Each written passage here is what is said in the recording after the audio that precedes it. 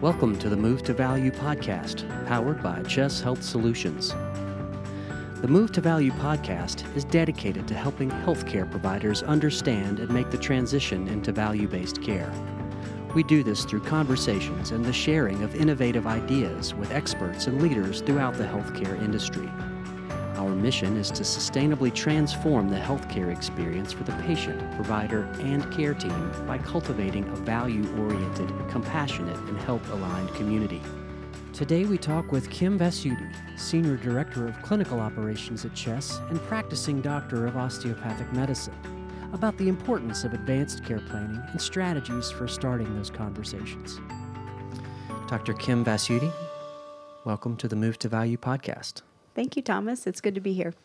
So today I want to discuss some things that I know are of great importance to you, which is advanced care planning. Can you tell me or tell us what that is and what it consists of? Sure. It's basically a discussion with patients about their plans for their future. It's about what they want to do if something were to happen to them and they couldn't speak for themselves. It's about end-of-life care in a lot of ways, making their wishes known. It's a discussion that can occur between a provider and their patient's family members or someone that they want to make decisions about their care.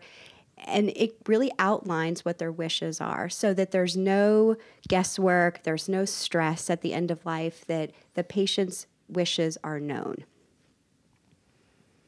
That's fascinating. So you are a practicing physician and a darn good one from what I understand. Well, thank you. So how important do you deem advanced care planning and the care plan for your patients? So I think it's essential. I think as providers, we're just not doing it enough. It's one of those things that they don't teach us about in medical school or in our training, or at least I didn't have that education. I've been out about 16 years or so. So no one ever told me how to do this. The goal of being a doctor is to save people and to keep them alive for as long as possible. So having those discussions about end-of-life care feels very different and probably goes against what my teaching has been as a provider. So when they looked at, they actually asked patients and people if they're having these discussions with their primary care physicians or physicians in general, and 84% of Medicare-age patients said that they've never had this discussion with their doctor. And these are patients that are in the older generation, so no one's talking to them about this. And they also polled Americans in general, so this is not just Medicare-age patients, but Americans in general said 92% of them said they'd like to have these kind of conversations, that they're interested in that they're willing to have those conversations with their patient or with their providers and to discuss their wishes. 53% of that group said it would be a relief, if someone would bring this up to them and that have this discussion so that they don't have to think about it or talk about it, that they can start making decisions now about their future.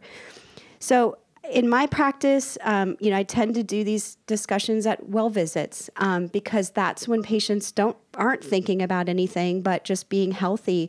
So I start saying to them, well, what if something were to happen? What are your wishes? Have you talked about this with your family? I think it's just as important as talking to them about diet, exercise, vaccines, cancer screening.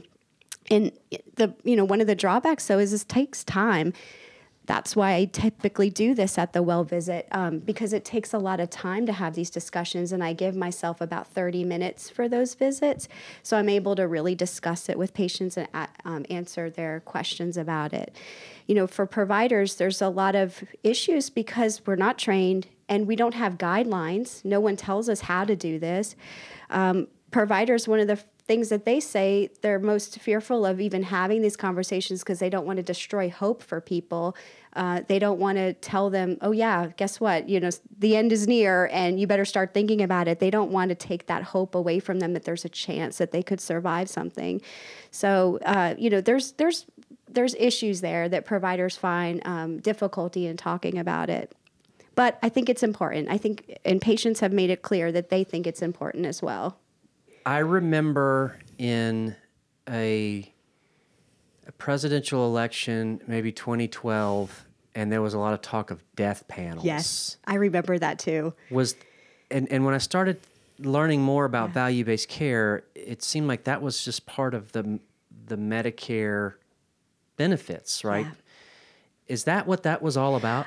I think so. I think, there's this, and we'll talk about this too as we continue on with our, discussion, that there is a lot of money being spent at the end of life. That's when we spend the most money on someone with their health care.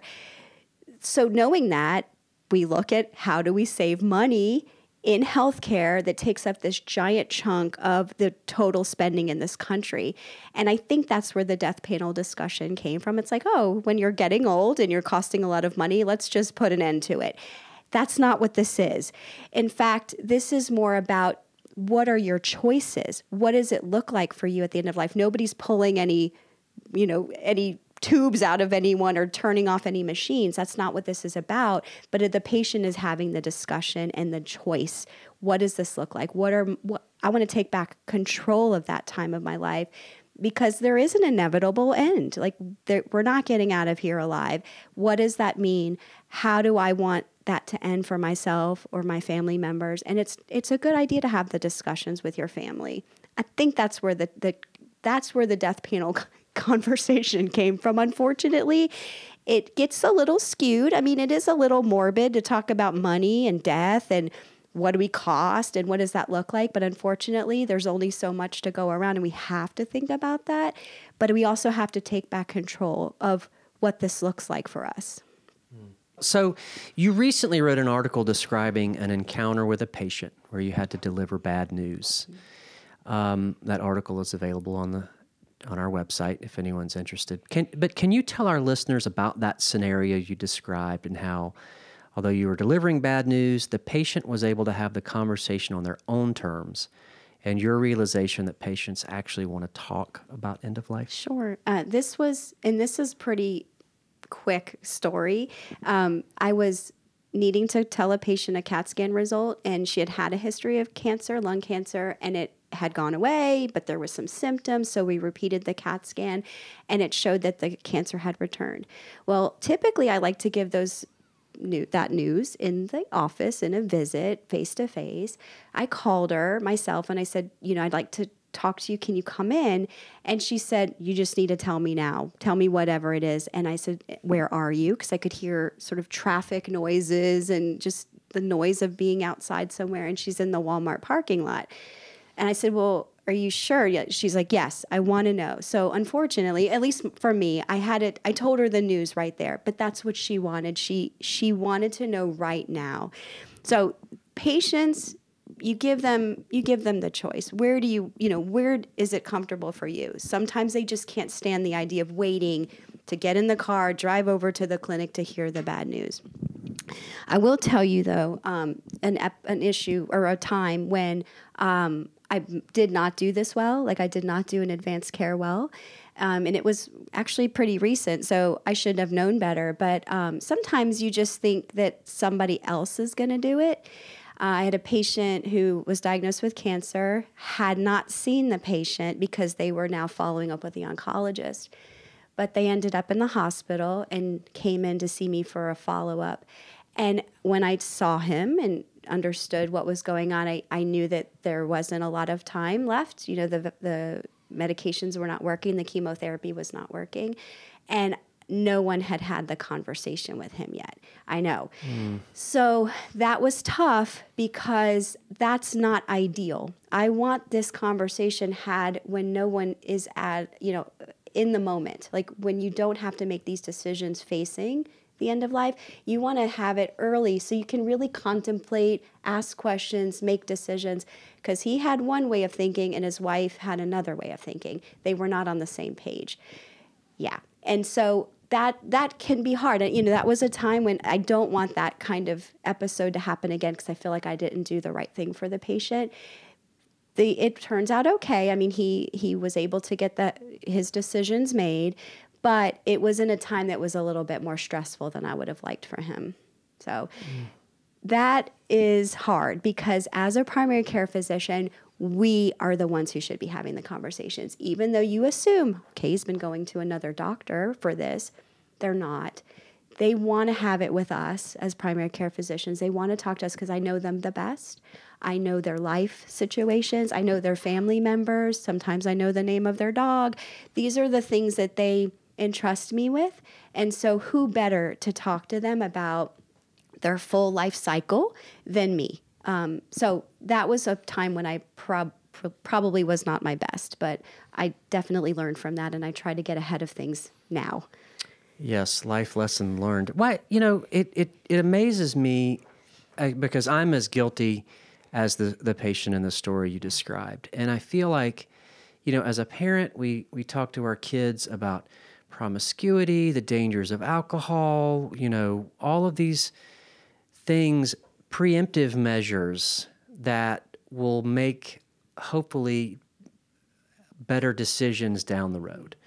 And we learn this at our place of employment, with whatever policies we have, there's rules that we have to follow. Why is it we, as a patient, why do we struggle with this? Mm-hmm. In your opinion, do you feel that there's a causation because it's the end of life, because it's just something you don't want to think about? Although every human has to think about this in some capacity. I think there's a lot of factors. For instance, family members and their desires. So family members can have their idea of what your life should be like. There's also religious factors. What does it mean to me in a religious way? Do I survive, or do I make other decisions to sort of support my life until I pass? Do I do everything possible? So patients have all of these ideas in their mind, what it looks like to pass or to have an end-of-life discussion. And that doesn't always come from within. Like it's not obvious to them that this is happening, that they need to make that decision now. I think all of us put it off. There's always that glimmer of hope that something will change, and that factors will intercede that will create a miracle, that this will not happen. So it's difficult. I think most people, though, want to start the conversation. That's what the statistics show. Even though it seems like maybe we're not preparing, people want to start talking about it. How does a provider who may not be having these conversations start the conversation off in the best way to get the patient to talk? And some best practices that you've discovered that facilitate a successful advanced care planning process, and maybe some of the questions a provider may ask the patient. The first thing to do is acknowledge if it's uncomfortable. And I think most providers probably have a little discomfort. We have to face this ourselves. I think telling the patient, I really want to have this conversation with you. It's a little bit awkward for me, but I really want to know what your wishes are if something were to happen. That's fair, and patients appreciate that vulnerability. They understand it, and they're feeling the same way. So they want their providers to acknowledge that. You can start to assess, though, what are their desires, and it's really just a few simple questions. What is your understanding of your health and your current illness? What are your most important health-related goals? What does a good day look like for you? What brings value to your life? What are your fears or worries regarding your health? And what are the trade-offs you would be willing to make or not make if your condition worsened?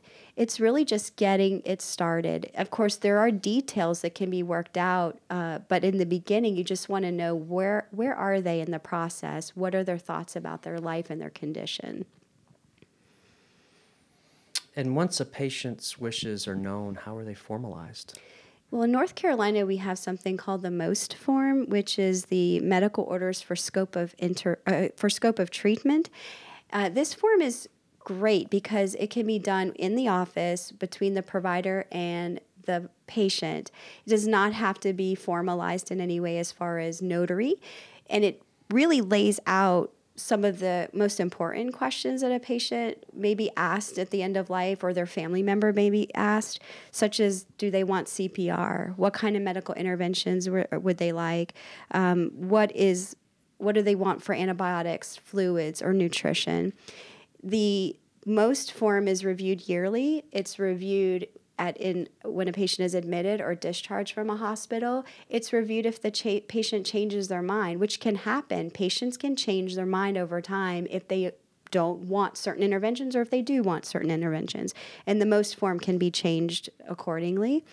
Another thing that can be done, and this is pretty much anywhere in any state, is an advanced care directive or with a living will. That is more formal. It can be done with or without a lawyer. It does need to be notarized, and it does outline what the decisions are that the surrogate would make in the case that the patient couldn't make the decisions for themselves. So it's a little bit more legalese, but it's important because that is a standing document. It's a declaration of their desire for a natural death, and it allows for withholding of any sustaining life treatments or with parameters. So it can also say things like, I want antibiotics or I don't. It's just a little bit more formal. So Dr. Vass-Eudy, do you feel like this is a scenario where it's like a diagnosis where you have the conversation, which is the treatment, and then the patient is cured? Or is this an ongoing conversation similar to how you would have a conversation about diet or wellness or exercise? What are your thoughts there? I definitely think this is not a one and done conversation. You get the conversation started, and even things like the most form and advanced care directives do not have to be done that same day. This is something you want to continue over time. Usually about 3 times I've had this conversation before forms are even really introduced, to be honest with you. I want the patient to start thinking in the direction, start having the talk at home with their family member, answer questions the next time, and maybe potentially give them some websites to look at where they can read more about the forms, and then potentially give them the form. I could also do that, sooner, but it's usually a longer conversation than one time, and I definitely feel that that's important. You don't want to rush this. You want everyone to weigh in and everyone's feelings to be heard and meet all the expectations. Because the person that we often don't talk about, we're talking about the patient, the provider, but we are not talking about the family member who has to now know my mom or dad or family member has these wishes and I'm the one who has to carry that out. So it's important to bring them in at some point too. And that may take another visit. So, and we can talk about coding eventually, but that can all be coded for visits, that you have these discussions with people. It is a way to get paid to do the conversations. I don't like how that sounds though, but it is a way to get acknowledgement for the work that you do, and it doesn't have to be done once. You can do it multiple times. I hope that we can continue this conversation. But for now, Dr. Kim Vass-Eudy, thank you for joining us today on the Move to Value podcast. Thank you, Thomas.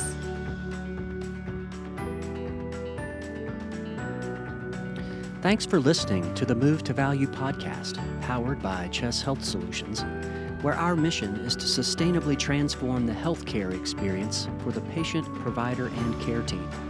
We hope you have enjoyed this episode. As always, you can head over to movetovaluepodcast.com to sign up for the email list, as well as check out all the resources in the show notes. If you are interested in continuing to hear about value-based care and how it impacts you, you can subscribe to this podcast on your favorite podcasting platform. Also, we would love it if you would share the Move to Value podcast across social media and leave a rating and review. See you next time.